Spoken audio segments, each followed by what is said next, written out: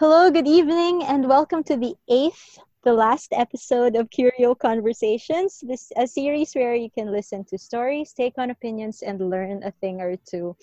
Hello, Hello! hello, eighth episode. Harmony talaga yung Oo hello. nga eh. May harmony. Sino kumuha ng mataas na octave doon? Ganda. Hello. Nakakalungkot na nakakatuwa. Well, from the beginning naman, we set that we would be having only 8 episodes. So it's really an 8-part series. But now that we're on the last episode, parang namimiss ko na kayo agad. So yeah, we'd like to thank our listeners. So far, still gaining traction yung relationships episode. As in, ang dami pa rin nakikinig. Huwag Yes. kayo mag-alala, simula ng episode na yun hanggang ngayon, single pa rin si Jim. Oy, gabi di kayo nagtanong. Ay! Tama naman. Nakakainis na bitin ako doon. Ako din! Akala ko may pa-reveal na tayo. Oo nga. Ay, akala ko yun yung boom shakalak for the episode. Yung bullshit. The relationships episode natin gaining traction. The artists episode as well as the work from home one. Ang dami pa rin nakikinig. So, dun sa mga nakikinig, maraming I don't know if it's the same people. Thank you. I don't know if it's just me. I don't know if it's just you guys. Tell me if it's you guys. Umamin na. I have 5 laptops on loop.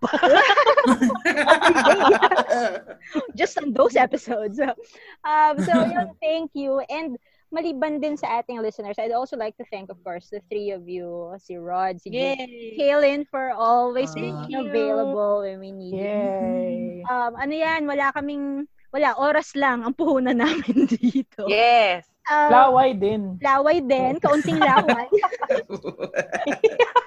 Ano ba to? And it was also a great opportunity for us to know each other. Kaya maraming salamat. Yeah, worth it. Yes, Super, and super. very apt din yung topic natin for our last episode, Rod, right? Yes, very much so. So, yung episode natin today is all about the beauty of having conversations. Yes, beauty! Yeah. Beauty. So, sana nakikita nyo yung turban ni Kalyn right now. Beauty talaga. Oo, may pausok pa siya habang nakaturban. May pausok. Manong smoke machine.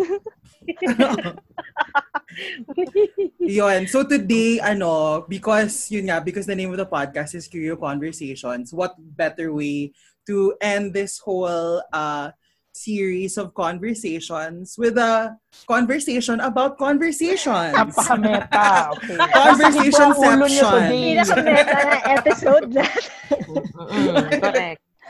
So how this will go lang is we will have questions about the kinds of conversations that we have, and then i-lead tayo ni Brother Jim today on our conversation about conversation.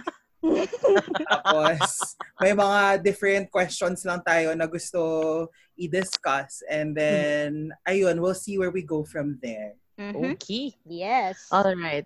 If I will start, in fact, medyo gusto ko siyang maging controversial ng konti. Because for me, okay, and my friends know this, for me, conversations, beautiful conversations are basically like foreplay.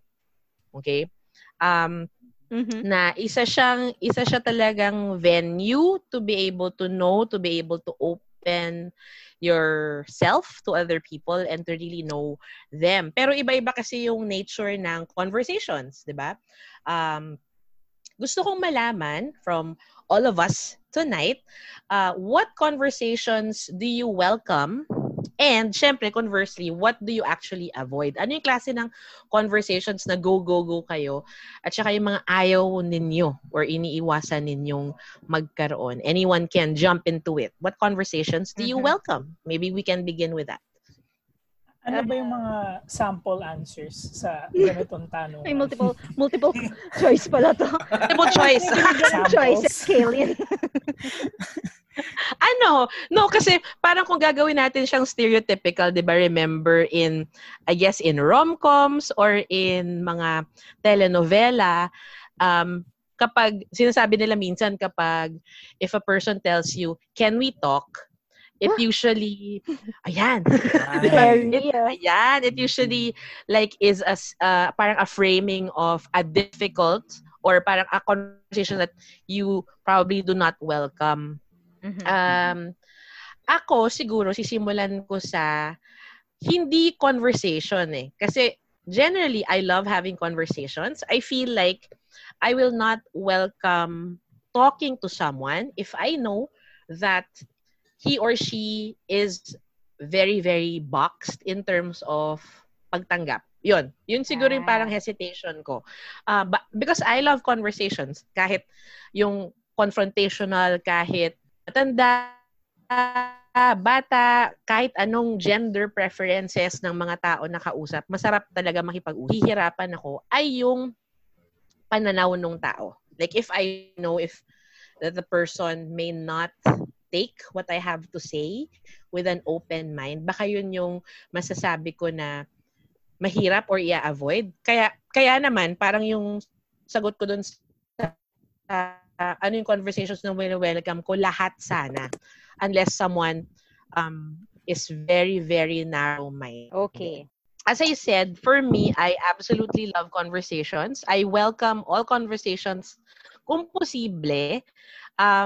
Kaya doon sa pag-uusap tungkol sa ano bang ina-avoid kong conversations, it's not the conversation, but it's the kind of person that I feel would makikipagtalastasan sa akin. Kapag nararamdaman ko na narrow-minded ang tao, so again, this would not it would not define kung anong klaseng tao siya, meaning kung matanda yan or from a different preference, from a different economic status. It's not even that. It's just that if I know that this person comes into the conversation knowing already na meron na siyang set things in mind, parang ang hirap magkaroon ng conversation at all because I feel that conversation should be an open thing and you're able to argue but at the same time understand. Yun yung tingin ko doon sa pag-welcome or conversations that I deem to be welcome and conversations that I feel I want to avoid. Na ang sagot ko doon, wala akong gustong i-avoid, siguro yung tao na yung klase ng profile ng tao. Yeah. Oo. Ibig sabihin, to our listeners, Kalyn po is judgmental. Ay! Yun yung tanong ko. Like, how do you know? Can you tell? How can you tell? I know. Okay. Sige. So going back to what I said, thank you for that line. Tama naman yun. Parang ang hirap mag-preempt. Ang hirap mag-preempt. Okay, this person is narrow-minded. So, it comes with actually having or attempting to have that conversation. Diba? Kaya sinabi ko, everyone's welcome. So, habang merong pag-uusap na nangyayari at parating walls up, parating naka-block si ate or si kuya or whoever it is, doon mo na nararamdaman na, this person may not necessarily want to have a conversation, but he or she just wants to say what he or she thinks without parang weaving ideas together. Yun lang yung nakikita ko. Of course, hindi ko naman sinasabi na, okay, nakita ko si girl A na naglalakad. Oh, this person's narrow-minded. Or this one is like this. It's gonna be, now that makes me narrow-minded. So, the attitude is to open yourself and have that conversation or attempt at it. And if the person is not open to actually having it, doon naman ako parang, okay, then I have to put my guard up. Kasi baka atakihin niya ako not logically or not looking at what the conversation should have been, pero baka maging personal yung mangyari. So, ayun. Yeah. Yung mga what about you guys? Yung mga ganyang conversations, the one that you're describing. Actually, kahit nagjo-joke ako about being judgmental and all, I actually agree with doon sa sagot sa kung anong conversation siyang i-avoid. It's not really the conversation. It's more the person or the tendency, the possibility that it won't turn out to be a productive one. Parang magbabagsak lang ako sa decision na sayang ang oras ko. And my friends would know this. I usually give so many chances and so much time to understand people. So that decision would have already been made after a lot of consideration. So it's usually when you know that the person would have different principles na baka hindi nagmamatch sa iyo. Pero hindi rin laging ganon. Like sa akin, may mga tao na kaiba ko ng prinsipyo pero masarap kausap because of that reason mismo. Right. Na parang yung difference na yun is actually something that would make the conversation more interesting. But generally speaking, if I know that the person will not take what I have to say or will take it in a way that is not supposed to be, that is not healthy, parang I'm out.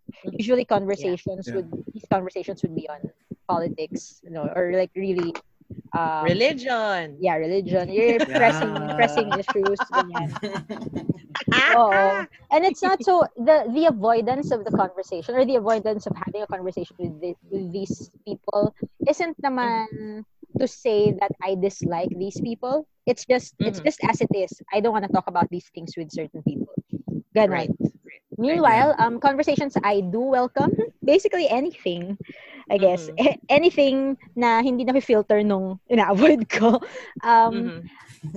What I also tend to avoid, and this is just me, I feel like it's something I need to work on. Hindi ako mas small talk na tao. So, barista encounters make me so nervous. No, parang, kasi for me, I feel like conversations require a certain depth. So, if I know that the conversation will only last for 2 minutes, mas stress na ako, paano ko i-jam dito lahat ng pwede kong pag-usapan? So I'd rather just not. But I know that's something I need to work on. Kasi I've also had my share of really nice small talks. Turned out well. Sometimes these small talks make my day. So, yun. So it's just me. Feeling ko, lang. Parang, kung pwede ko lang, like pag may nakakasalubong ako na someone, for example, who I've not seen for several years and I actually don't know what to ask, just avoid. Oh, parang no eye contact. No.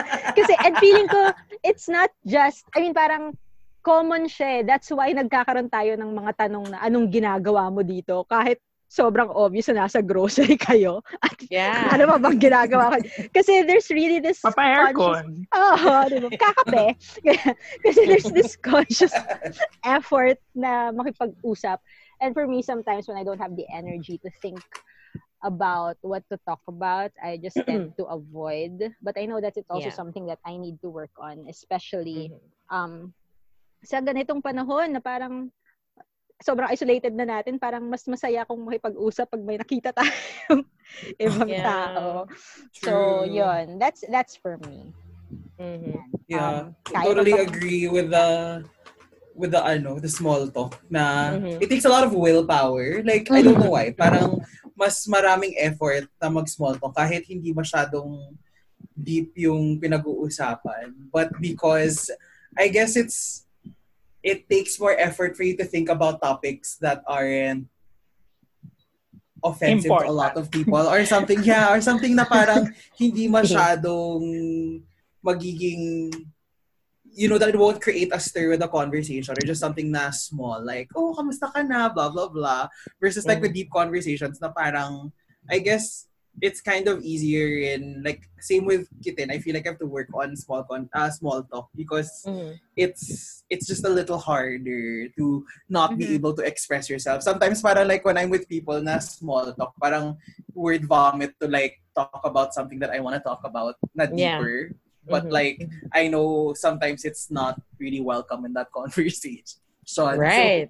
Parang it's a little struggle. But going back to the topic of conversations that I welcome, parang because I work in a field in an NGO where our principals really like welcome all kinds of conversations rin. Parang I've come to the realization na parang there are no unwelcome conversations. There are just unwelcome people sometimes. Parang hindi lang, either hindi sila ready to talk about that topic or it might not be that relevant to them right now or something that they still need time to process. And that does not mean that you can't have these conversations with them in the future. It just means that as of now, baka hindi pa welcome yung ganyang conversation.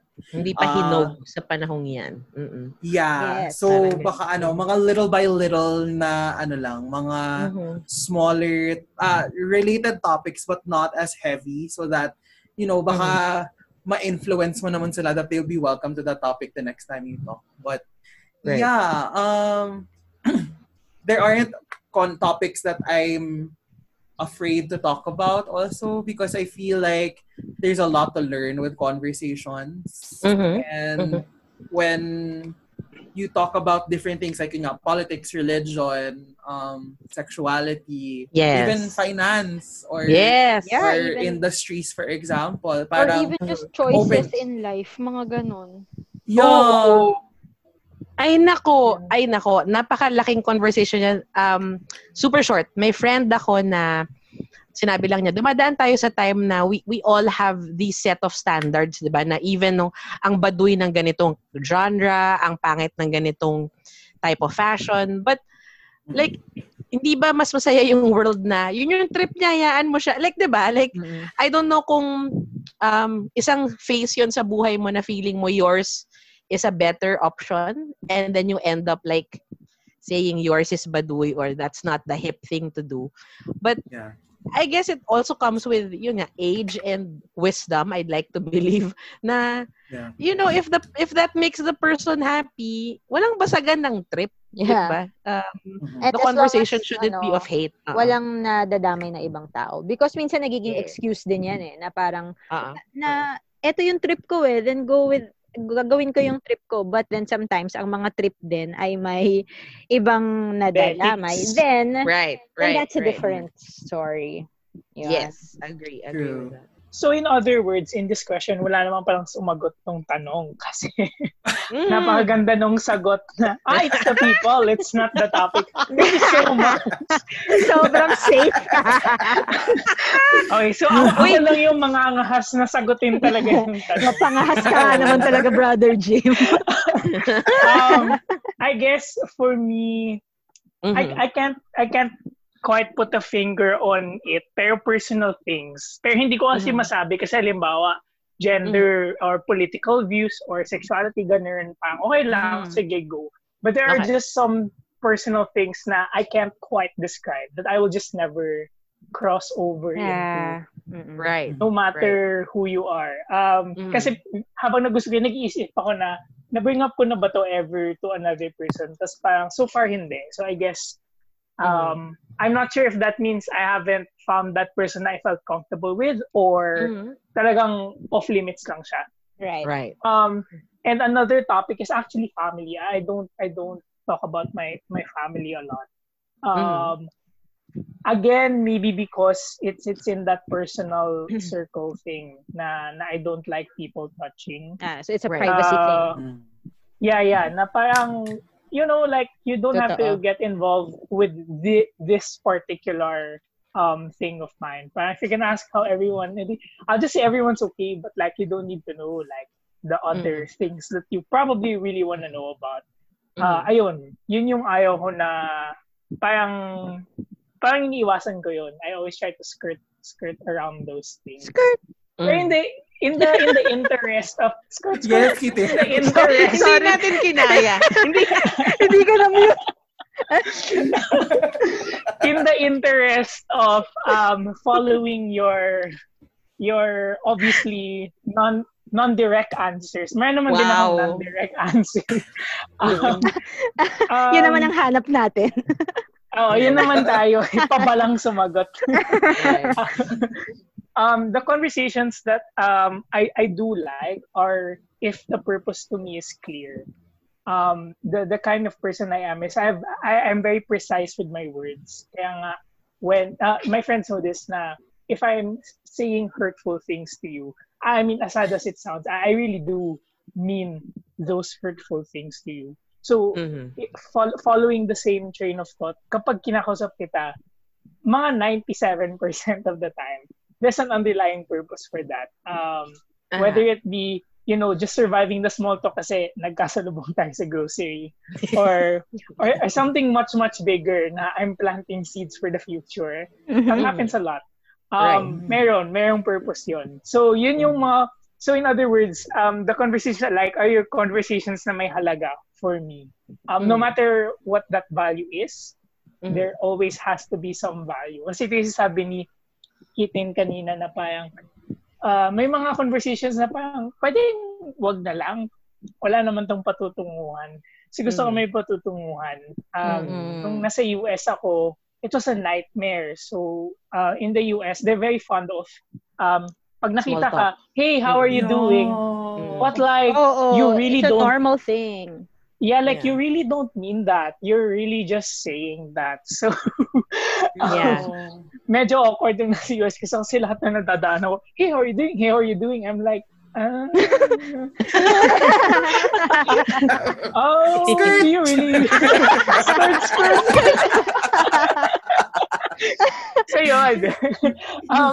Kasi hindi naman tayo ganun sa Pilipinas.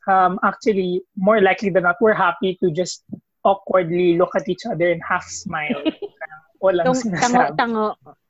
No matter how uncomfortable that is, parang we're perfectly happy with that setup as opposed to saying something na, uy, kamusta ka na? Oh my God. Imagine mo, a stranger sa kalye sa Pilipinas, sabihin mo, uy, kamusta ka na? Isipin nun snatcher ka or something or may kailangan ko sa'yo.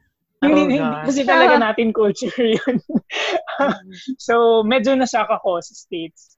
Kasi nabanat talaga ako dun sa small talk. Mag-check out ka lang sa counter, ang dami ng tinanong, what have you been doing? Parang pwede bang i-scan mo na lang yung binigay ko? Thank you. Ayun, yun yung akin. Yeah. Nasa kultura. Hello? But I also think medyo nagpe-play din yung factor ng socio-economic status because if we go to some certain places here in Metro Manila na medyo higher socio-economic status ng mga communities, small talks are actually normal. May mga pa-hi hello, and I think a lot of it is also because these people are well-traveled, parang na-experience nila yung na-experience ni Jim, or mas confident.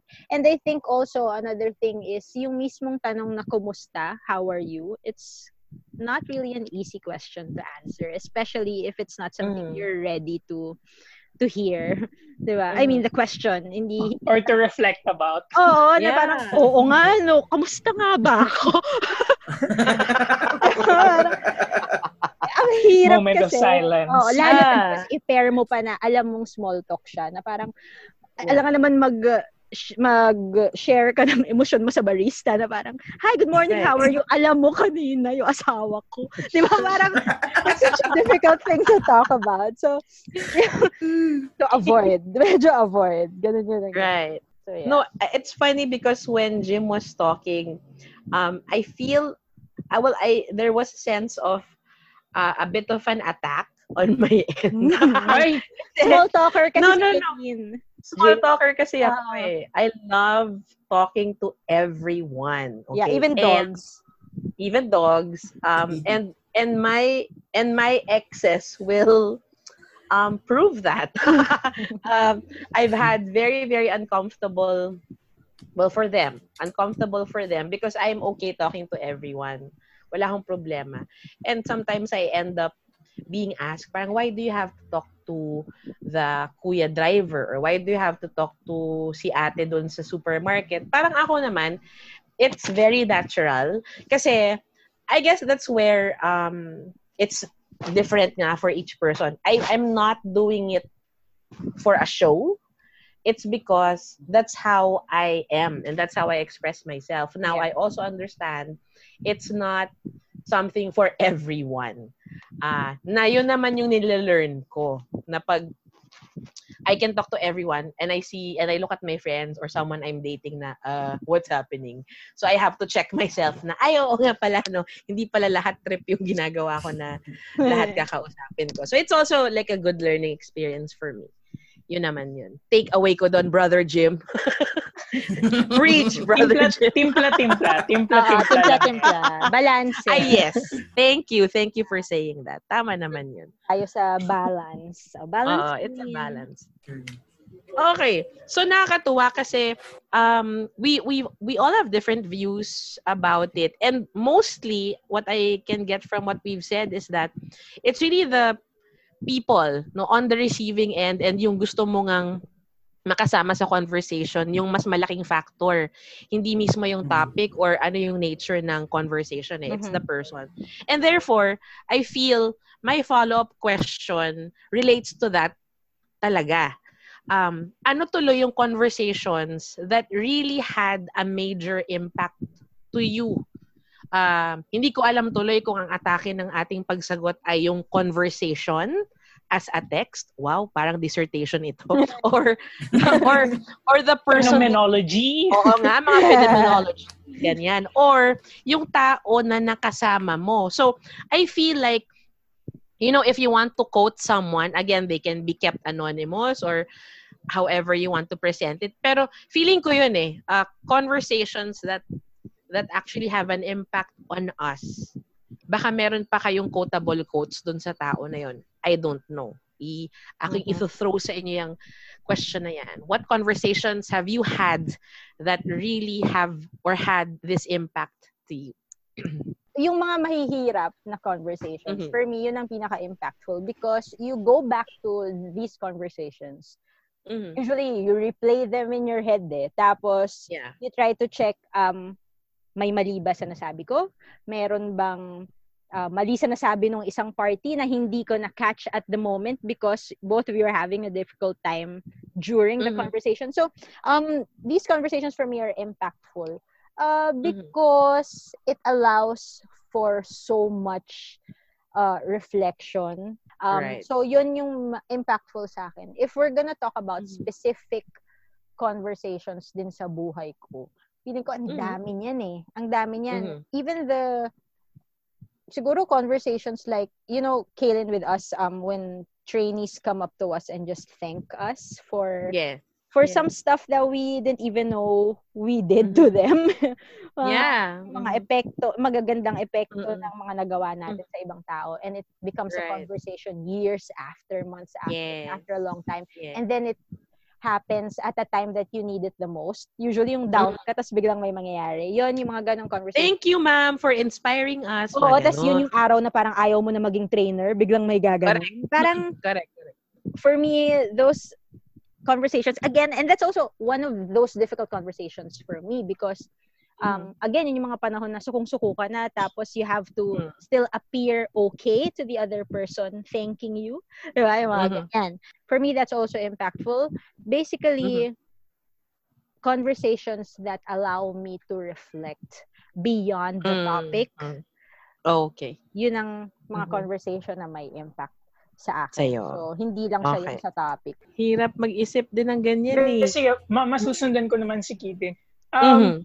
Actually, ngayon ko lang ito naisip.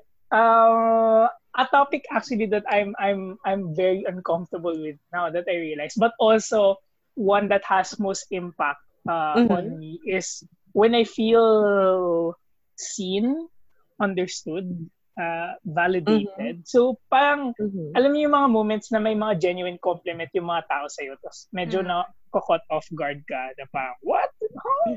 So, kasi I thought about it kasi, di ba? Diba? Kasi you were talking about na minsan pag yung mga trainees nalapitan ka ganyan. But obviously, it can come in different forms or different variations. Pero yun, and I can't take compliments, like genuine compliments. I really cannot. I freeze. So it makes me uncomfortable. But at the same time, parang, uy, ano? Or actually, the best quote-unquote compliments are when the understanding of the person, of me, aligns with how I understand myself. So like, kasi gusto mo ng pa-quotes So may pa-quotes ako. Hindi, I mean, hindi naman profound yung quote, pero parang nag-usap kasi kami ng friend ko, tapos may allegation kasi sa akin. Tapos sabi niya, you know, you're not that type. Like, even if I didn't know what actually happened and the evidence, like, there is just no way that you would do that. That's just not you. Yung mga ganon. And you know that they really believe it, and you know that they really mean it. Na parang, wow, this person really knows me. Na tipong, kahit anong sabihin ng ibang tao, sobrang confident sila sa pagkakakilala nila sa akin. Sa'yo. And I find solace in the fact na yung pagkakakilala nila sa akin, pareho sa pagkakakilala ko sa sarili ko, na parang, medyo consistent tayo, ayos yun. So, yung mga ganon na moments na, tugma, got him. Yan, yung mga ganong, yeah, go. Please. No, it's interesting what you said kasi, like, for a person nga, you are very, very careful with your words. You're always very precise. And that's precisely what gives you satisfaction. You've discerned very well, and you want that message clear. At kapag yun yung na-radiate mo and na-affirm ng tao outside, that's like a full circle for you, right? That's why I guess.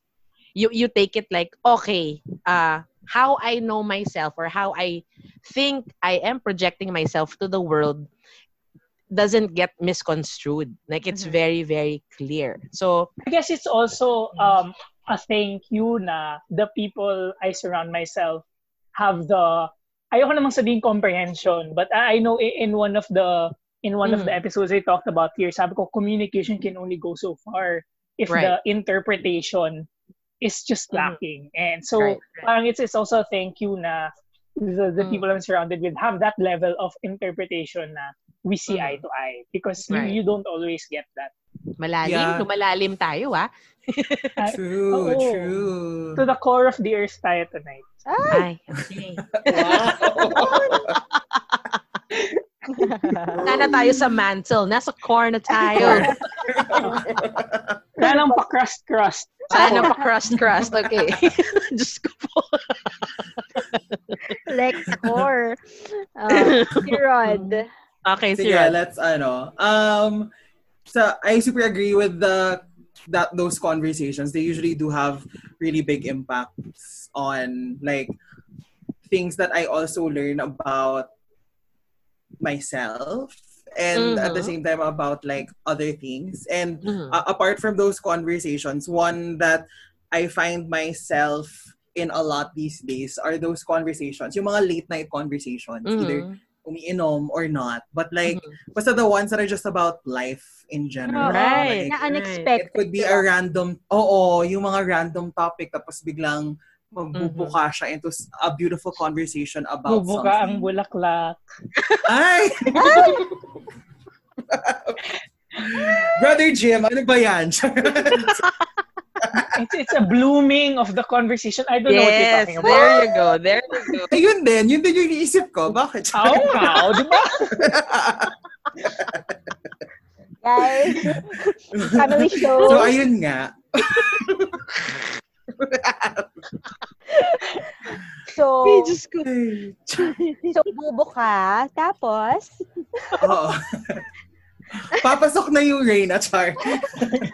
Ang saya-saya.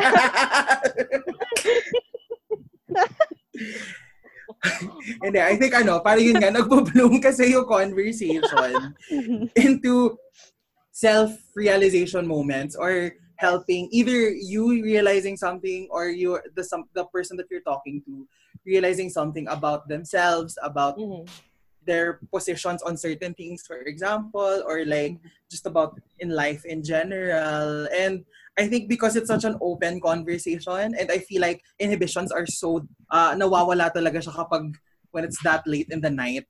Right. And like your brain is just half processing everything, but at the same time it's like ang ganda lang ng flow ng conversation. Yeah. Kasi maganda yung usapan.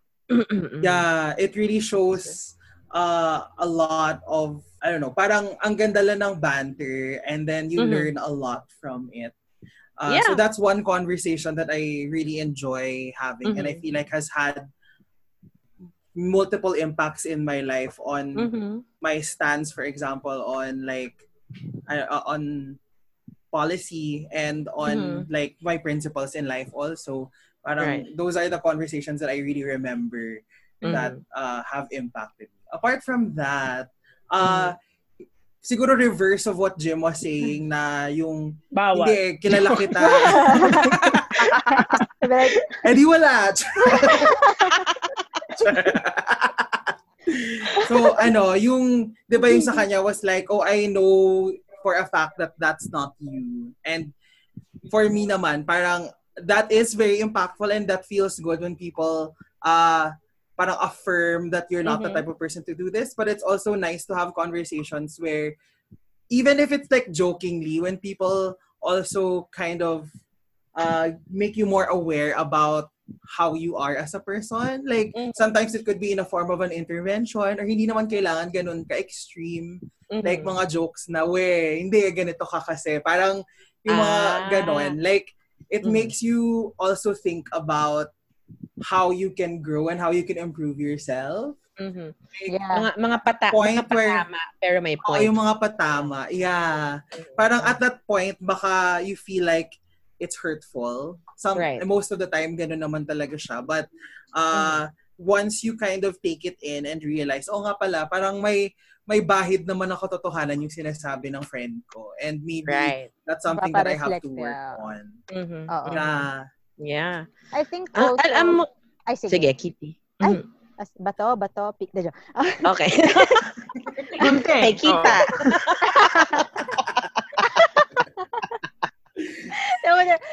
Quick singit lang, no? Kasi I also think that in relation to what both of them said, impactful din sa akin, and I get to reflect when I'm put in the position where I'm mostly the listener. Usually when you meet a new, like when you meet someone new, and then syempre sa kultura natin, older person, or kunyari, you go to an event and the resource speaker starts talking to you, and parang somehow you're put in the position where it's okay for you to keep asking questions because that person seems like he knows more, or at least yun yung expectation.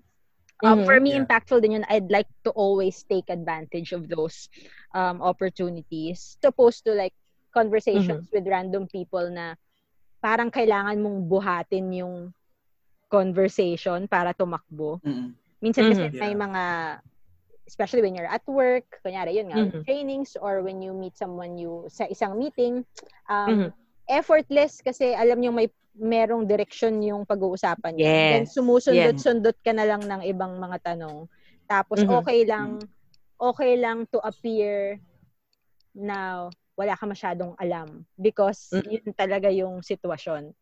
Natutuwa ako sa mga ganong moments because again, dun babalik din tayo sa konsepto ng conversations that allow you to reflect and learn something about yourself. For me. Right.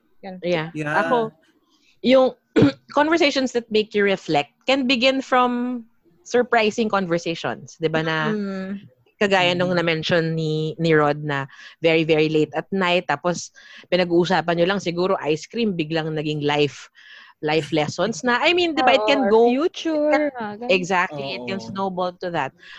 So, random and beautifully surprising conversations are wonderful. But I also feel, for me, very, very impactful conversations begin with a very clear purpose in mind and that you're both looking at the goal in the end. For example, as an educator, super big sa akin ang feedbacking. You know, the conversation on giving feedback and receiving feedback is super important for that, precisely to reflect on how you are professional, kung professional man yan or personal relationships. But the fact that you package it into, okay, so let's, and there's even a parang step that you need to ask permission that na if the person is ready to have that feedback session with you, because you don't want to put them on the spot na hindi sila ready. Alam mo yun, parang even that shows a lot of respect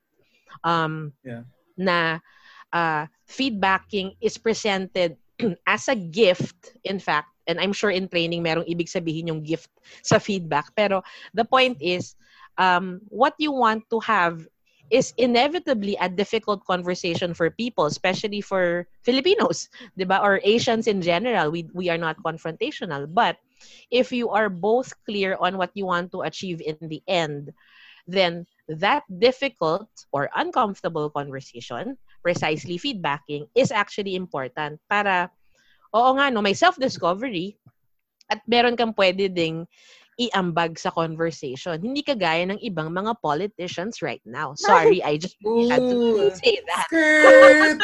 Skirt! Sensor. The impact that a conversation has on us, feeling ko din kung kailan mo siya iniisip. 'Di ba? Kung ano yung estado mo sa buhay at that moment. If you're sad and you recall something wherein at that point you are very, very happy, hopefully that, that lifts you up.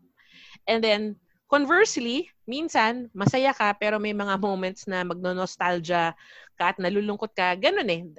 It's dynamic, I guess. Emotions are, it's a soup of everything. But, I guess, what I want to say in all that, impactful conversations for me are the ones that elevate both of you or the people who are in that conversation. Merong higher value na nangyari. Hindi lang, how's the weather today? Channeling boom boom. Alam mo yun, parang there's an aha moment, there is a catharsis, there is a ganyan. Para tuloy ako nagtuturo ng literature ngayong araw na ito. But I think that's the kind of conversations that are very, very important to me. Yung merong meron talagang influence involved.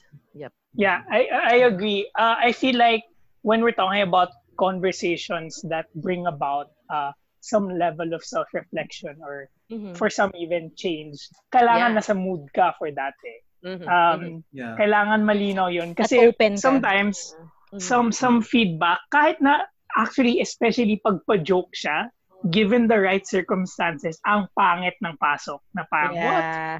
You were just talking about ice cream. Why is this about like my I don't know, my insecurities or something? Gets na kailangan nasa mood kayong dalawa na ito yung patutungan ng conversation na to. Of course, there's space for banter and joking. Pero if there really is a desire to communicate it to make the person better, kailangan mailabas yun. Just to set the expectation na, uy, sasabihin ko to because I want things to work out between the two of us or because I know you're having a hard time, ganyan. Hindi yung just out of nowhere. RKO, ayun, true. Ayun, mag-aaway na RKO, kayo. my God. So yeah, I do agree. Yeah. Pero isang patalastas lang, no? Kasi a lot of things that you're saying na I've always been fascinated by the concept of night conversations or night talks, evening talks. And the fundamental question to me is, why can't you talk about these things in the afternoon or the morning? Napakasarap ng tanong mo na yan. Napakasarap. Promise. Okay, so please enlighten me because syempre napagdaanan ko naman yung mga night talks na yan. But as an early sleeper, I'm like, there is literally 11 hours in the day for all of this. Why are we saving it? Why are we saving it 1 hour before I want to go to sleep? Obviously, I'm not gonna leave you behind kasi nag-open up ka na. Pero alam mo yung, ang haba nung ayaw, ngayon ka lang nagsalita. Please enlighten me. What is the purpose of this? Okay, go Ruod. Okay, I think you're ready to pounce. Go. Parang, I think it just creates the atmosphere for those kinds of conversations. Parang, it does not mean nga that you can't have them during the day or the afternoon. Mhm. But iba yung lull of the night. Mhm. And I love that line. Lull of the night. Ayun. Yes. Bagong libro. Bagong Good libro. conversations. PM po order. Ayun, parang that lull presents that opportunity to have these conversations, I think. And yun, it's a matter of the parang for me personally, parang it's the kasi nawawala nga yung inhibitions because during the day I feel like there's more things that are going through my head apart from what I want to open up about, or at least parang there are tasks pa, but at night it's really like a chance for me to kind of just talk about what I want to talk about. And psychologically, pumasok na naman tayo sa Saduhin mong tama yan, Ruod. Yes. Psychologically, our brains like to process information at the end of the day. As in, parang trying to connect the dots. That's correct. So, there we go. That's why that kind of conversation also helps us. Kasi baka whatever has happened in the day, we also want to process. And it's part of that ice cream conversation. Baka lyrics ng Sex Bomb, yung bubuka ng bulaklak. Tapos biglang, iba na yung conversation after. Diba? No, I again agree with Rod. It takes that ambiance 'di ba? I mean, literally you're probably on your bed already or nasa couch ka. For some people, nagkakape na or nagchat-chat. Napakatita ko talaga, no? Or like for me, it's also the time for me to do journal writing. So, for example, super late na and I'm recalling my day. And yun nga, psychologically affirmed, your brain synthesizes everything at the end of the day. Yeah. Parang ang sarap makipag-usap kasi alam mo na it's interesting because you don't think about it na, okay, nagsisynthesize na rin yung utak niya, kausapin ko kaya. So, hindi naman ganun, di ba? Parang, pero tatanong ka, nagsisynthesize ka? Oo. Ready ka na ba? Okay, 5, 4, 3, 2, 1, synthesize. Ano pa lang daw? 88% pa lang. Okay.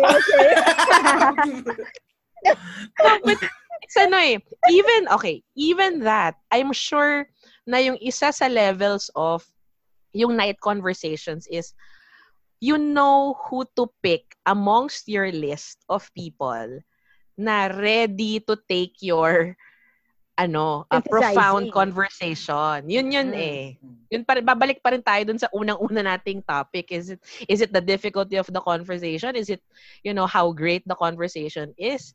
It's not It's choosing the person that you'd have an open and safe conversation with. Ganun din. So it's not really the time of day, it's really the state of mind. I only bring it up is siyempre aside from me wanting to sleep early, but also, 'di ba, parang when the day is winding down, you also kind of want to wind down and not terrorize yourself on your life choices or the decisions you've made. I think that makes the other person important. So having late night conversations with another person means that you can actually set aside yung gusto mong mag-relax or na kaya mong mag-relax kasama yung taong yun. Yep. Okay. Ayun lang naman. Kaya nga patalastas lang siya dahil sobrang na-curious lang ako sa ano ba itong late night talks na to? Bakit kailangang naka-reserve yung time slot? 9:00, alas 11:00. Pero okay, I understand. Hindi, alam niyo, susundutin ko yung sinabi ni Jim na yun kasi I don't know if it's true for Rod and Kitin. Sometimes, there are bits and pieces of conversation, but I also love just being together with someone but also alone. Oo, ako madalas ganun, yeah. Oo, parang ambient ka. We're both online and alam mo yun, I'm doing what I have to do, fixing stuff or writing, and he or she is also like doing their own thing. Pero, parang shared space and yun. Yeah, usually maganon din ako. Yeah, I like it. Kind of like. Right. So, Rod has his questions. Ay, sorry. Oo. Naglag. Yung unang question na, sasagot na eh. So, yeah, so, we've tackled somehow how we deal with some conversations that we find kind of difficult or tough. Mm-hmm. And siguro if you have specific conversations that you've had or are having na are tough, how are you able to handle them, or how were you able to handle those conversations? Mm-hmm. So I just had recently experienced one of the toughest conversations I've had, and that's professionally. This is saying goodbye to people who are members of the team because of business decisions. It really was very, very tough. It took me months of rolling and crying and having good conversations with my mentors who knows kung ano yung mga dapat gawin professionally. So yun muna ang inuna ko. Parang I look into people who have experience, who know the structure of how to attack it properly, and inayos ko talaga. Feeling ko para akong gumawa ng thesis. You know, I created a very, very clear presentation. Kasi dapat nasa gitna ka. Yung conversation na ganun, if you have to let go of people, is that you'd have to think about the company that you're part of, and of course, the team or the members of the team that you have to say goodbye to. Hindi pwedeng you're fighting for just a person. Hindi pwedeng you're always yes nang yes sa kumpanya. So, yun yung inuna kong inisip. I have to be very, very clear on how the conversation would go. So, nag-outline ako. If it has to come to that, especially for career things, kagaya ng ganong conversations, dapat yata extra structure yung kinakailangan. So I seek help from people who have experienced that. I made a very structured flow para it makes sense in the end. Yun yung iniingatan ko. Kaya yung foresight mo of listing down possible questions or possible arguments against it. Yun yung talagang ginawa ko. So clarity. What's central to that very difficult conversation was clarity, and another would be clarity. Yes. Another would be wrong song, wrong song, wrong word. Nakakainis. Pero yun. Okay, so professional levels, integrity, clarity of message, hindi ka mahihirapang gawin yon. It's going to be an emotional roller coaster, definitely. But what you really want to happen in the end is that they understand why things had to be done that way. Yun yung sa career. Okay? Pagdating naman sa personal, yun nga, I'll be very, very open about this. One of the difficult conversations I've had with my mom is when I had to tell her that a very good sexual relationship with people, that's very important to me. Okay? I didn't want to pretend na I subscribe to, structures of the faith that you have to be quote unquote a virgin for you to be before marriage, or that you preserve yourself, whatever that means. Sa akin kasi it's a very important part of connecting with someone. So that was a surprising conversation. Nag-date lang kami ng mom ko for pancakes. Yun lang. Gabi ba to? Or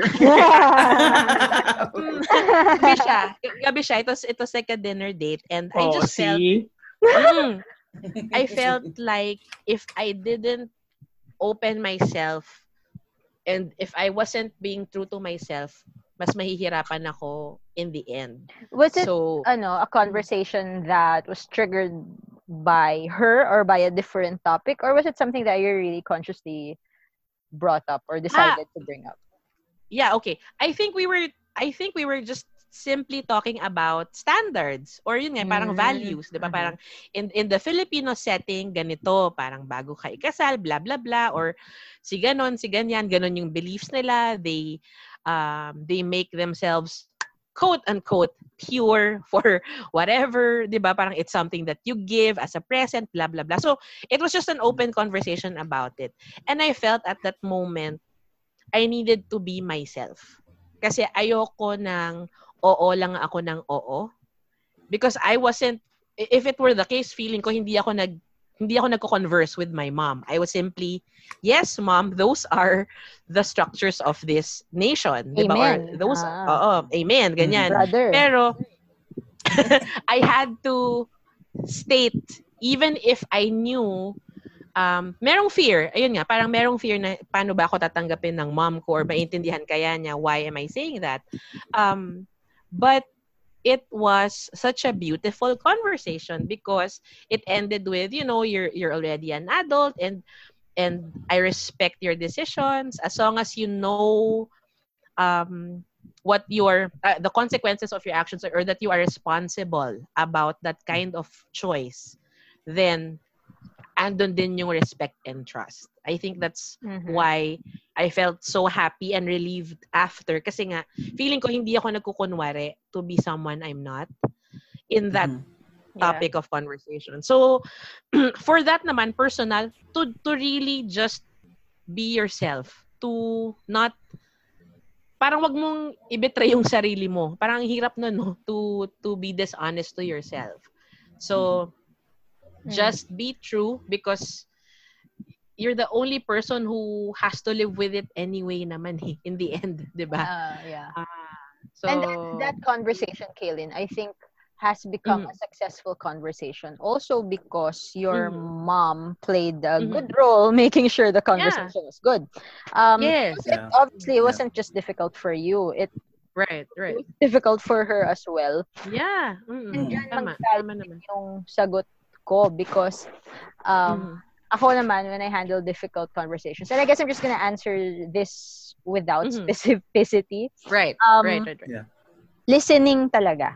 Ako pag alam ko na pahirap na ng pahirap yung usapan, I choose to listen, not to shut up, but to be really more open about yung listening and asking the right questions and being more conscious about responding out of what I heard and not just for the purpose of responding.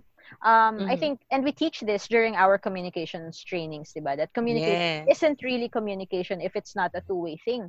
For me, pag humihirap na yung usapan, kunyari, talagang hindi kami magka-wavelength ng kausap ko or medyo hindi ako sang-ayon, conscious effort talaga siya for me na yung mga kontra ko, naka-structure at naka-bullet form sa utak ko pero hindi lumalabas sa bibig ko hanggat hindi ko napapakinggan lahat because it takes a lot of special communication skills para timingan kung kailan mo sasabihin yung punto mo or timingan din kung paano mo sasabihin yung punto mo. I go back to what Jim mentioned earlier na parang minsan even in goodwill or in good faith may mga nasasabi yung mga kaibigan natin na may magandang intention pero maling manner maybe and so it rubs off differently sa atin. It's not really just what you say, it's also how you say it. So me when matter and manner, Kitty. Yes, matter and manner. And so manner. When we when I go through or when I experience difficult conversations, matik yan ang setting ko talaga, kalabitin ang sarili ko at kinig ka muna. Try to structure your responses. Try to decide which things you still have to say and which things you would opt not to say. And pag na-filter mo na yung gusto mong sabihin, paano mo sasabihin yan? So, I think that's why the conversation is difficult for me. It's precisely because all those things are happening in my head while I'm listening. Parang nag-aano na ako, nagpe-prepare na ako. Laban-laban. I have to make sure that the person I'm talking to who knows that the conversation is already difficult won't have it more difficult pa. Parang padaliin na natin, grasahan na natin yung usapan para lubricate the thing, di ba? Para Yes. make it easier to deal with. Di ba? Yes. Yun. So, yun yung sa akin. Noted. Going back to, ay, Brother G. Para bumuka yung bulaklak of the conversation. Yes. Kailangan my i-lubricate. Para may proper blossoming and blooming na mangyari. Okay. Going back to the conversation Kalyn had with her mom, I feel like Tita did a good job lubricating it by listening the views and opinions and words of that reflect her. Okay. Pero ganun yun eh. Pag mahirap ang conversation, usually it's not just mahirap for one person. So if it's difficult for one person to speak, it's also the role of either parties to make it easier for one or for both of them. So, ako, if I can be the one to make things easier in the conversation, then by all means, I do it. That's how I handle tough conversations. Super agree with the listening talaga. Like, it's one important aspect of communication that a lot of us still have a lot of learning to do.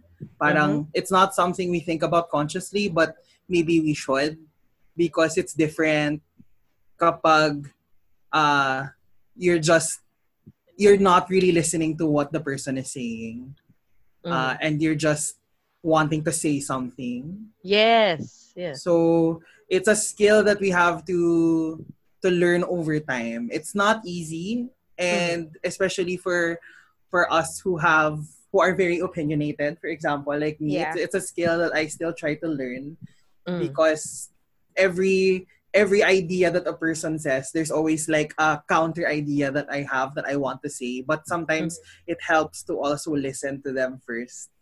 Kasi yun nga, parang it might take away from the conversation if you don't listen to that person. And siguro to add to the tough conversations, like context na what Kalyn gave, I have 3 in mind right now na I've experienced. One siguro is also professionally, like as a trainer, as a facilitator, one tough conversation is always when there's an opposing idea. You know, when you're teaching something and then some of your learners or some of the participants are introducing a counter idea to what you're actually teaching or sharing. And that really is a difficult conversation because you can kind of feel the tension in the room. Kasi and parang, in your head. ito yung...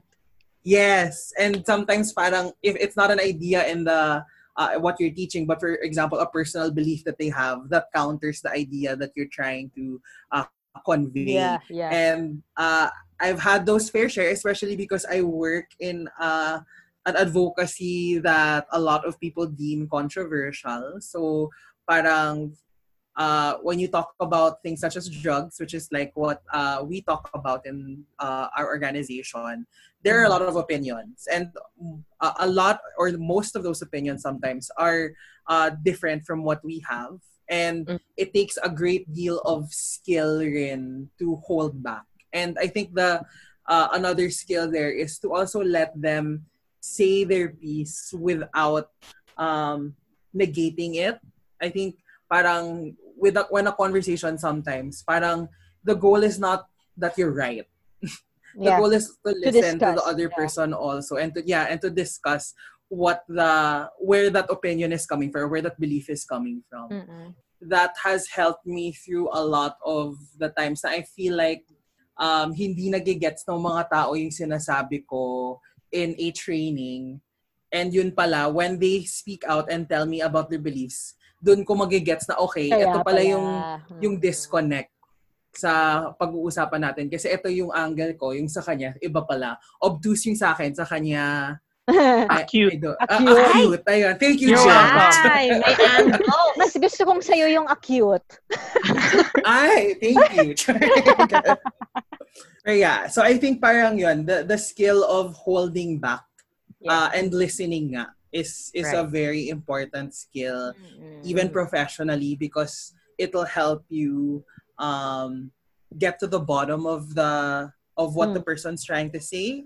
And so that parang it also helps you kind of not take things so personally.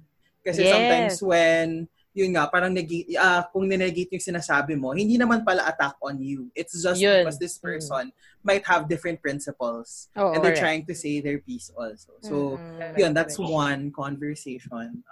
Another one is something very personal to me, which is coming out. So that is a tough conversation. And in an ideal world, a conversation we should not be having. But of course, now in the current patriarchal, heterosexual, white man privilege, yes, world, coming out is a conversation that we have, and I think for me, what really helped was to prepare yourself as the person who comes out, kasi there will be questions, especially if your parents are from a different generation, maybe one that they're not very exposed to the LGBT spectrum, the SOGI, yung gender bread. So it's good to keep yourself educated, not just for yourself, but also so that when questions come up when you come out, you can answer your parents or whomever your loved ones na you're trying to come out to. Right. I think second, parang it's also good to know who you're talking to. Yes, very marketing. Pero True, I think when you're coming out, how it will depend on who you're coming out to. Like there are people who are easier to come out to because they're more open, they're more cognizant of what it means to be part of the LGBTQ community, for example. So baka that conversation might be easier. But there are also some na, for example, 2 generations talaga, boomers yung parents mo, and then they have the heteronormative beliefs in their head, and then yun pala, for example, you're somebody who's transgender, parang that might be a conversation na you have to kind of be strategic about. Like, it doesn't mean that you shouldn't have those conversations, but it means lang na you should prepare well for it para both, like, for example, your emotions, kasi sometimes when you're not prepared to have a conversation rin, emotions can get riled up easily. Like, you can get angry, you can get sad, obviously, if it doesn't turn out well. But if we prepare ourselves enough for the questions, for whatever reaction that our loved ones may have, then it might make the conversation a little more bearable, if not easy. Parang, so I think preparing, being strategic with how you come out to people will be helpful in the long run. Third last na conversation, na tough conversation, is relationships naman. Yes, going back to relationships. Being open about being hurt, or for example, an action that your significant other does na that might have not been okay with you. Kasi sometimes parang hindi na pick up ng radar ng significant other mo, but yun pala na hurt ka na. So like parang opening up about it may help you and your significant other actually blossom talaga yung central. Yun talaga yung metaphor natin today. But yeah, it can help your relationship grow if you are more open and if you have those kinds of conversations with your significant other. It's something na I feel like it's really hard kasi you want to approach it in a way rin that doesn't seem pointed to the other person. Kasi if alam mo yung times na parang nagdadabog ka na lang pero hindi alam ng significant other mo kung bakit. Parang nagtatapon ka na lang na everything, and then siya parang, wala na akong ginawa. Nagcha-chop lang ako ng onions dito. Parang, so I think there naman, I think it's a lot of emotional control, but at the same time, parang letting your emotions simmer first before having the conversation, not doing the conversation when your emotions are still high. Letting it go down first, and then that's when you approach your significant other and have that conversation na, oy, yung sinabi mo na ganito, it made me feel kind of bad, and sana next time baka you can say it in this way, or baka hindi natin sabihin yung mga ganyan because it really hurt me. So yeah, parang being in a, I guess, emotionally neutral state before having that conversation. But I think it's an important thing to bring up because it helps the other person also know what boundaries there are for you and like what things are okay and not okay for them to say. Yeah. And feeling ko yung phase na yon of you preparing or you simmering down, you also have to, for me, communicate also dun sa person na teka lang, saglit lang. We're gonna talk, pero I kinda maybe need time muna para hindi rin blindsided yung tao na what the hell is happening? Bakit siya naka-mute? O yung ganon. So, ano ba? Tips? Kung tips? I think an helpful tip is to check the label of your emotions. It takes a certain level of self-awareness na, okay, itong nararamdaman ko ngayon, ito yung shock kasi, oh my God, saan nanggaling itong comment na to?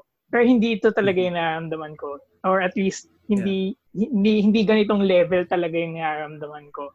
So, ito yung sinasabi nating be prepared, or di ko alam kung may off button ba or pause button yung emotions.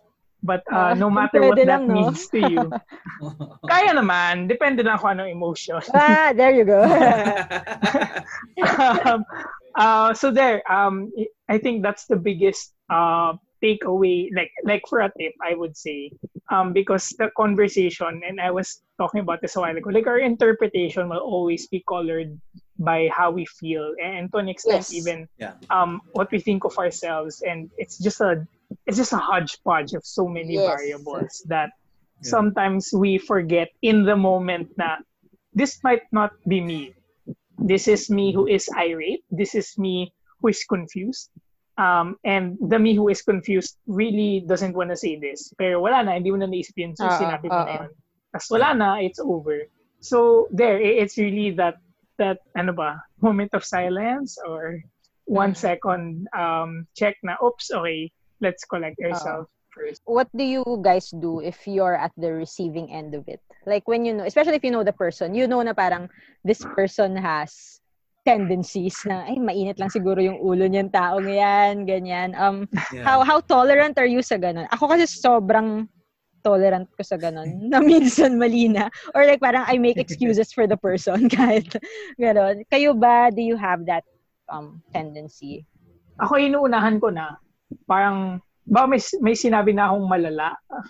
Or basta whatever, sabihin ko na, let's take a moment muna to like silence. Digest. Hindi naman digest yung ginagamit kong word, pero I said what I had to say. Parang, do you have clarifications about it, or parang do you wanna digest it first before we talk about it? So I already jump at the opportunity. So before siya maka-react, nauna na ako.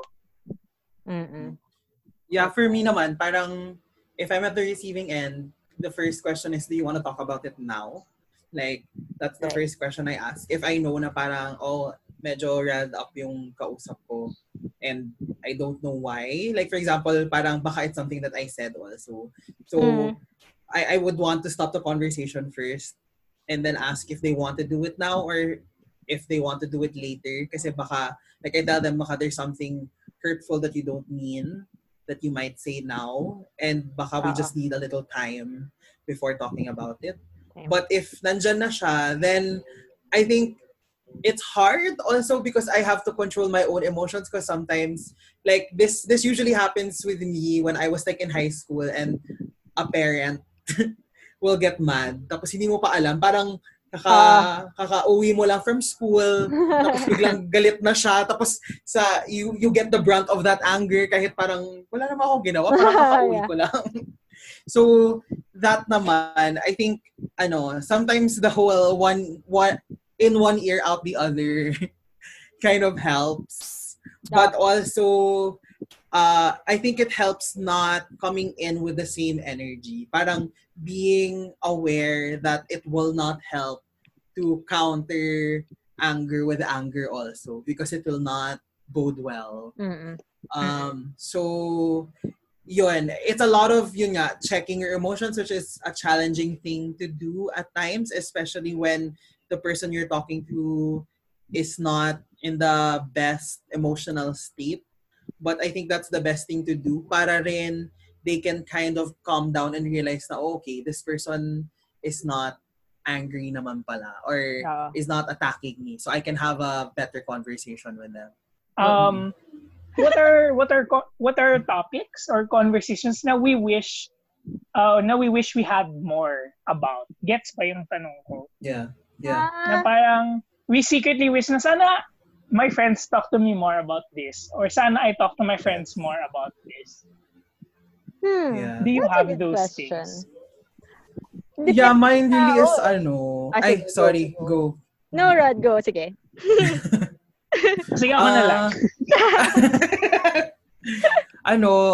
I think because one thing that I've realized recently is parang being financially transparent to especially close friends, and that's one conversation that I wish we had more, like be more comfortable doing kasi a lot of it is still very taboo, like talking about money, talking about our woes about money and even wins about money. And I think there should be space for that conversation because it helps if you have people to support you, especially in times of need, not necessarily financial need, but baka emotional needs na I'm so overwhelmed with this and ang dami kong utang, mga ganyan. But you can't talk to anybody because there seems to be like parang may bahid ng shame if you talk about it.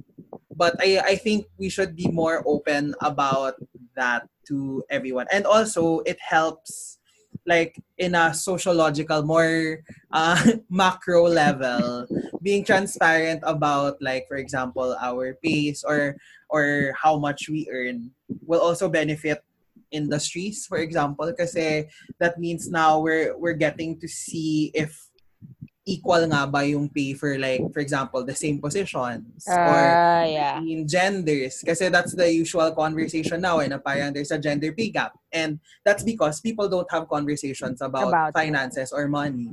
Yeah. So I think if we open that up, that opens a lot of the concerns, and I think it addresses a lot of those concerns if we do it. So, yeah. Money. Me naman, more personal and case to case din siya, depende sa tao.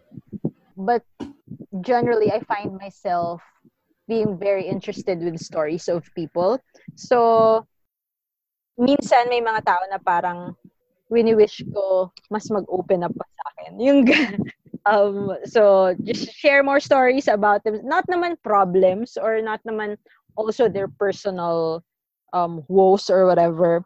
Not their past. Hindi naman kailangan ganon. But just anything really that will make me get to know a person better. Although, medyo weird siya kasi ako, hindi rin naman ako masyadong ma-open. So Go open up.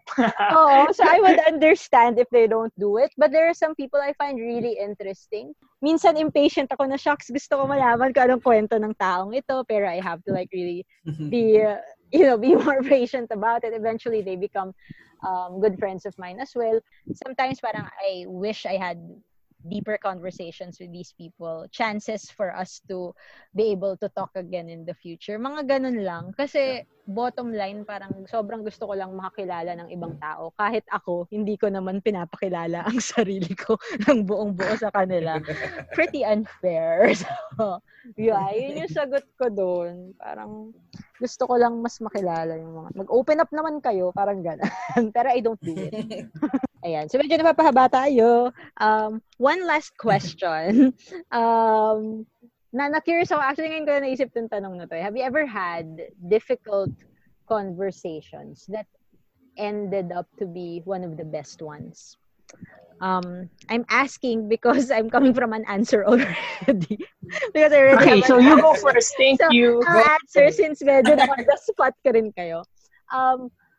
Ako kasi, isa sa mga heartwarming conversations I've had started out to be difficult ones. Usually, yan yung may mga tema ng forgiveness.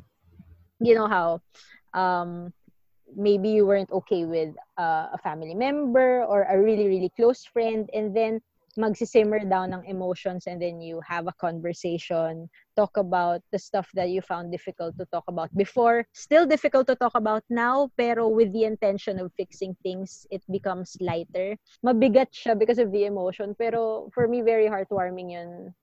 Usually conversations from around the themes of apologies or forgiveness, or letting go of past hurt. I've had that with some friends. Ang drama, no? Pero di naman, it's not supposed to be as dramatic as it sounds now. Pero parang lumalabas na madrama. Very three sisters on a wedding. Ma, I'm sorry. Mga ganon. may paluhod pa. Pero yun. So yun, kaya ko natanong kung meron bang akala nyo difficult, or siguro difficult, pero it ended up to be one of the best conversations you've had, maybe, or one of the better ones. May mga ganun ba kayo? Parang wala. Ay, sorry. Hindi, kasi thank you for your honesty. kapag mabigat kasi yung conversation, at least from my experience, dala mo bit mo yung bigat na yun kahit pagkatapos ng conversation. And at least from how I'm living life, parang very rarely that that burden or that weight gets off your shoulders. Even if it's for things that are supposedly positive, parang, it's for your improvement, ganyan. There's really a weight that you carry around. Yeah. I don't know if it's the feeling na, oh my God, ganito pala yung tingin mo sa akin, or something along those lines na you've been keeping this from me all this time, or something like that. Mm-hmm. But even if you do walk out better, or at least me, even if I do walk out better, it just leaves a trace that I can never shed.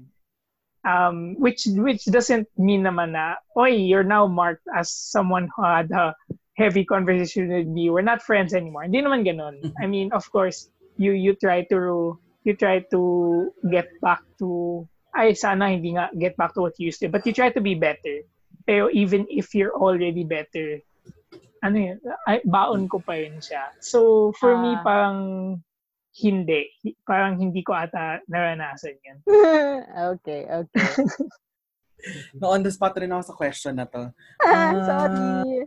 Ano ba? I think for me, it is really the conversation on coming out that was the first thing that came into my head when you asked the question. Wait, how old were you then when you had this conversation? Parang I never really intended to come out because I always thought it was like an open secret with my at least my nuclear family. Parang okay. I never intended and never wanted to because I didn't feel the need to do it. But it happened because sila yung nag-start ng conversation to ask me about it. And this was when I was, I think, 18, like in college. And then, ang funny pa kasi it was a retreat, ganon, parang very solemn vibes. And then there's this prompt about like opening yourself to the people you love, chirba. O, diba? Alala ko pa. Tapos, kasama ko yung my tita who practically raised me. And then, parang she also encouraged me to do it. Like, I knew that she was telling me na parang go na, sabihin mo na, parang it's okay. And then, yun, I told her. And then, that conversation plus a lot more with other family members, I think, is something that I see as very significant because it gave me more room to be me and to know who I am. Kasi I've always felt like even if I didn't want to have that conversation, I felt trapped na para I had to live up to what they think is best for me. And sometimes, and when I came out, parang made me realize na parang maybe what's best for me can only be determined by me. And it was through those conversations that both they gave me, but also most importantly, I gave myself more permission to be more open and to get to know who I really am. And I think, I agree with Jim na there is always may bahid talaga ng some sort of emotion, whether it's sad, whether it's like it's painful, because sometimes those conversations can be painful. It's still there, but I think parang after all these years, yes, very cheesy, but there's a reason for that pain. Char. And sometimes you have to go through it to be able to grow yourself. Parang in the words of religious people, you have to let go and let God. The religious people. Let go and let God. Let go and let universe. Yeah. Okay. Ayun. So mukhang nasagot nyo kahit on the spot. Very, very good. Ready naman kami after all. Oo. Ganun, actually, yun yung na-enjoy ko sa inyo ngayon. And ever since, kahit sa mga ibang episodes natin in the past. And since yun nga, napapaba na tayo ngayon, let's end this season. This episode and this season? Oo nga, shucks. With siguro one last question. So I guess to wrap up episode 8. So I just a recap for everyone. So this really started because wala lang gusto namin makipag-usap. But excuse lang. the topics that we've had are very varied. So if you remember, episode 1 was with the Dorado siblings and what they've done for the pandemic, and then from there we just branched out into a lot of things, relationships, financial management, art, ganyan. So, which really speaks to the breadth that you can really achieve because of conversations. At bilang last episode na at conversations ang usapan natin, siguro very briefly, regardless of what episode or what idea this came from, moving forward, total pandemic related din naman to. Please share with us what is one thing you will start, what is one thing you will stop, and what is one thing you will continue doing. I love it. Feedback. Because of everything that we've talked about in Curio Conversation. Oo, ganda. Very training. Oh. Who wants to start? At the end of the day. Stop, stop, and continue. Continue. Stop, yes. start, and sustain. O sige, kahit anong arrangement. Basta yun. Sige, game. I want to... Siguro I'll go, sustain/continue. I think sustain/continue, having conversations like this, because it really opens up my ideas, my beliefs to new ways of seeing things, especially in topics like the ones that we've discussed here, that I felt, especially during this time, was conversations that were really worth having and were ones na we can really learn from, especially during a time like this. So continuing that even after this whole pandemic will be over, I think is something that I want to do, and I hope that I continue to do. Stop. Parang connected siya sa start but also stop. But like, I guess stop like... Paano yun? Hindi pa utal-utal. Start, stop, start, stop.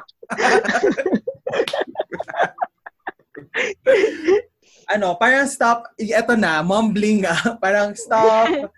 I guess ayun, parang stop second-guessing myself with ideas. Kasi,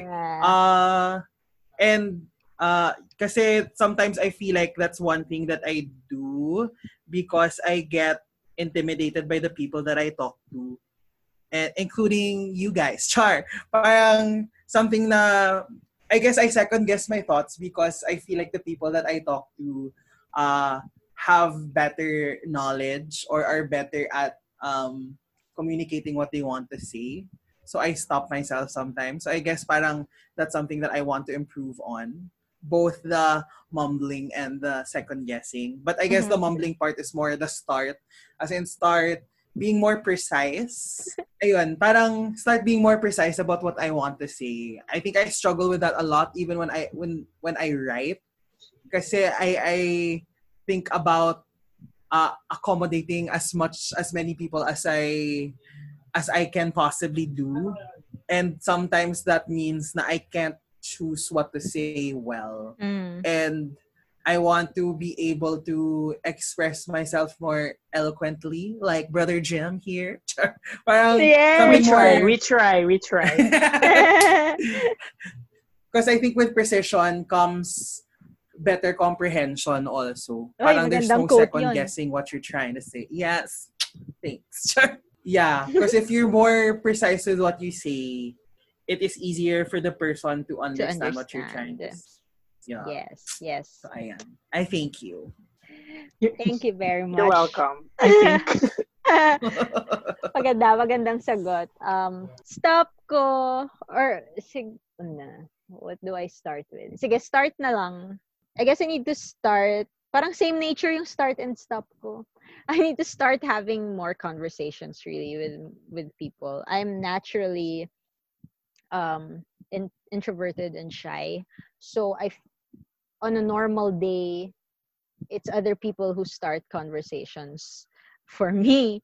But with the nature, and Kalyn knows this, sayang wala na si Kalyn, with the nature of our jobs, our industry, yung training, and then performing and everything, and being on stage all the time, having the microphone all the time, kailangan talaga we need to start opening ourselves up more. I mean, yun yung belief ko, at least for myself.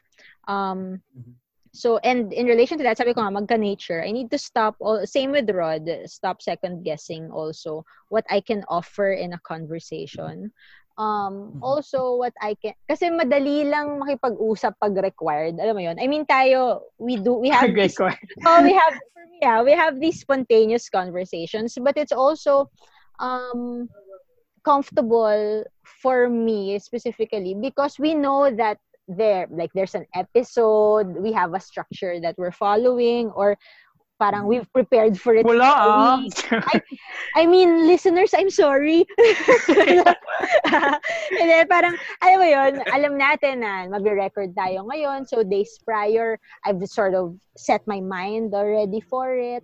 But then there are also conversations and a lot of other conversations really happen spontaneously. And for those conversations, I feel like I need to, lessen how I second guess myself and what I can provide or what I can offer to the conversation. Because at the end of the day, kaya nga may conversation kasi binubuka natin. Ito na naman tayo sa pagbubuklat. Binubuka na natin yung sarili natin sa iba. Yun, for me, it's a constant struggle because somehow it is being in a conversation is the exact opposite of my personality. Parang makinig na lang ako hanggat kaya. Pero masarap din yung pakiramdam when you open yourself up again to the right people or to people who you don't expect would actually accept what you have to say or what you have to offer. And that kind of feeling is something that I feel na hindi ko ma-experience, may miss out ko kung hindi ko tapangan sa isang conversation. Sustain, on the spot din ako Wala namang sustain, sabi ko naman continue. Continue. Pasimula itong si Ruod ng sustain. Ay, hindi, si Kitin yun. Ako yun. Receipts. Shucks. Continue trying. Yun lang. There will be easy conversations. There will be difficult ones. Just continue trying and continue believing in the good that other people have. Yun naman talaga ako lagi. Tsaka continue lang sa continue holding on to the importance of balance. Yung sinasabi natin kanina at sinasabi ko sa lahat ng ibang episodes in the past. Timplada lang lagi. No? Balanse lang. Balanse sa pakikinig, balanse sa pagsasalita, balanse sa beliefs. Yun, I think that's for me. Thank you very much. How about you, Brother Jim? Yung start-stop ko rin, parang two sides of the same coin. Yeah. So, tipong start Nako, tapos kanina, mo ako. Same lang naman pala tayo. Kasi nauna ka. So, open to criticism. Kaya ako yung huli. So, wala kang magagawa. Start opening up. And conversely, stop being, hindi naman sa pusong bato, but I'm aware that I can be very closed off to a lot of things and people just because of how I am. Yun nga, I like sleeping early. So, kapag lalapit ka ng mga 10 o'clock pang, tulog na ako, sorry. So, may ganong instances talaga. Like I will admit. Or, wala lang, pag di ko lang talaga mood, or di lang hit a trip, wala, di ako sasagot, or whatever. So it's that coin of finding that balance na, yes, it's uncomfortable, but also, like, if you don't go out there, well, you'll always just be indoors, or, for the lack of a better term. And funnily enough, continue, I guess, is just to just keep being myself. I think the whole, one of the key points that I really liked, I forget which episode it was, but really was just this whole idea na no matter what life throws at us, we really just adapt. And there will always come a point where we overcome whatever used to be a challenge or an obstruction. Mm-hmm. So on that end, parang just continue being myself. I guess it's also an invitation to all the listeners and to everyone to continue just being yourself. Yes. It's an unfolding journey na, all journeys are more exciting if you have life or death scenarios, figuratively. Figuratively, thank you. Figuratively. If you have challenges and if you have stressors and distress, kasi alam mo yun, wala namang roller coaster na puro packet lang. Kailangan mo ding bumaba. Oo, nakatakot yun. Kasi kung packet ka lang, friend, hindi ka makababa ng roller coaster. Yes.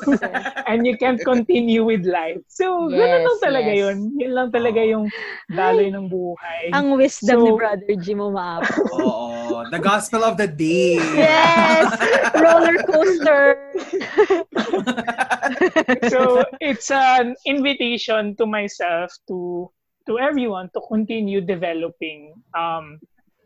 Share ko lang, there's a friend of mine na siguro mga 8 p.m. very in theme. 8 p.m. may message niya ako na, can I ask you something? Sabi ko, about what? Sabi niya, Ruod. Sabi niya, kasi may presentation daw siya bukas, tapos he wants my opinion on something. Sabi ko, okay, sige. Nice. Take note, at this current moment, nanonood ako na Netflix, tapos kakain ko lang. So alam mo yun, parang yung utak ko parang, yeah. So, wala dun sa mood na mag-iisip tayo. Anyway, itong friend ko na to, parang sabi niya, okay, please answer this question. Tapos yung question niya, parang, why is it so important to have an advocacy? Tapos, nice. Wow. So, syempre, nung nakita ko yun, nakahiga ako, hawak ko yung phone ko, napaupo ako, tapos parang, shucks, bad timing, bukas mo to kailangan, tapos ganito yung utak ko, parang, wala akong value sa'yo. But, I want to briefly discuss how I answered that.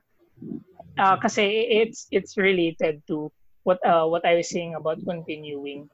And what I told him was, again, this is my opinion, wala tong research. So kung i-google niyo to, wala pong lalabas. But I was telling him that I think the question of why is having an advocacy important is very loaded. Kasi it seems as if kung wala kang advocacy, kawalan yun. Or may kasalanan ka kung wala kang advocacy. So the question is making you justify having one.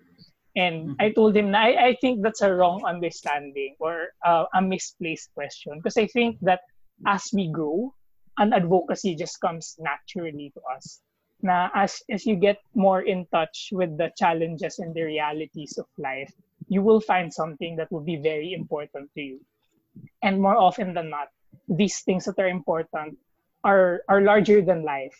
It's a many-headed monster. it's a monster with infinite lives. Kaya siya naging advocacy. Daming Kasi, metaphor nito.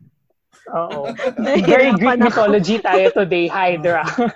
um, kasi advocacies naman usually aren't problems that you can solve overnight or for years for that matter. They are things that require persistent efforts. And sometimes some advocacies we will never see complete in our lifetime. But that has never been a reason for us not to pursue an advocacy.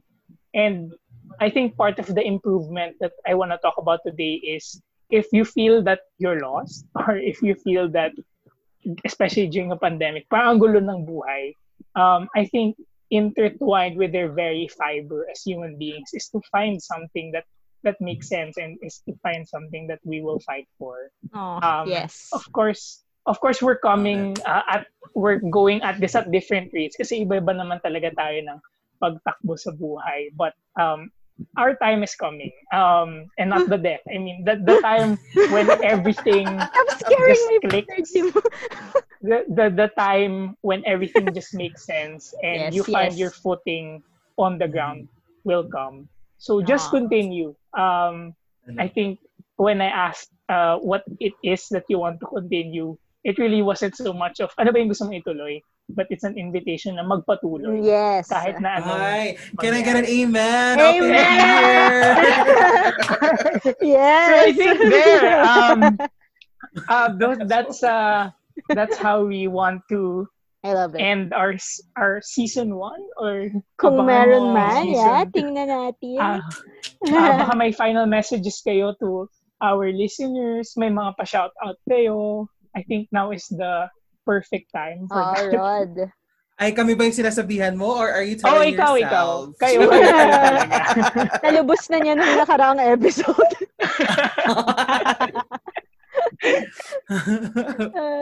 Or mga final messages, ganon. So, kalimutin mo yung start, stop, continue. Just final messages for yourself maybe or for the listeners.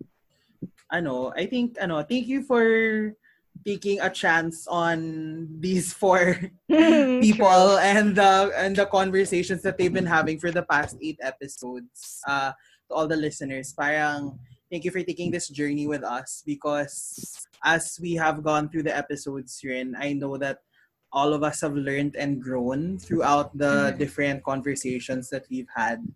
And I hope that it has also given you points to ponder and even help you learn something new.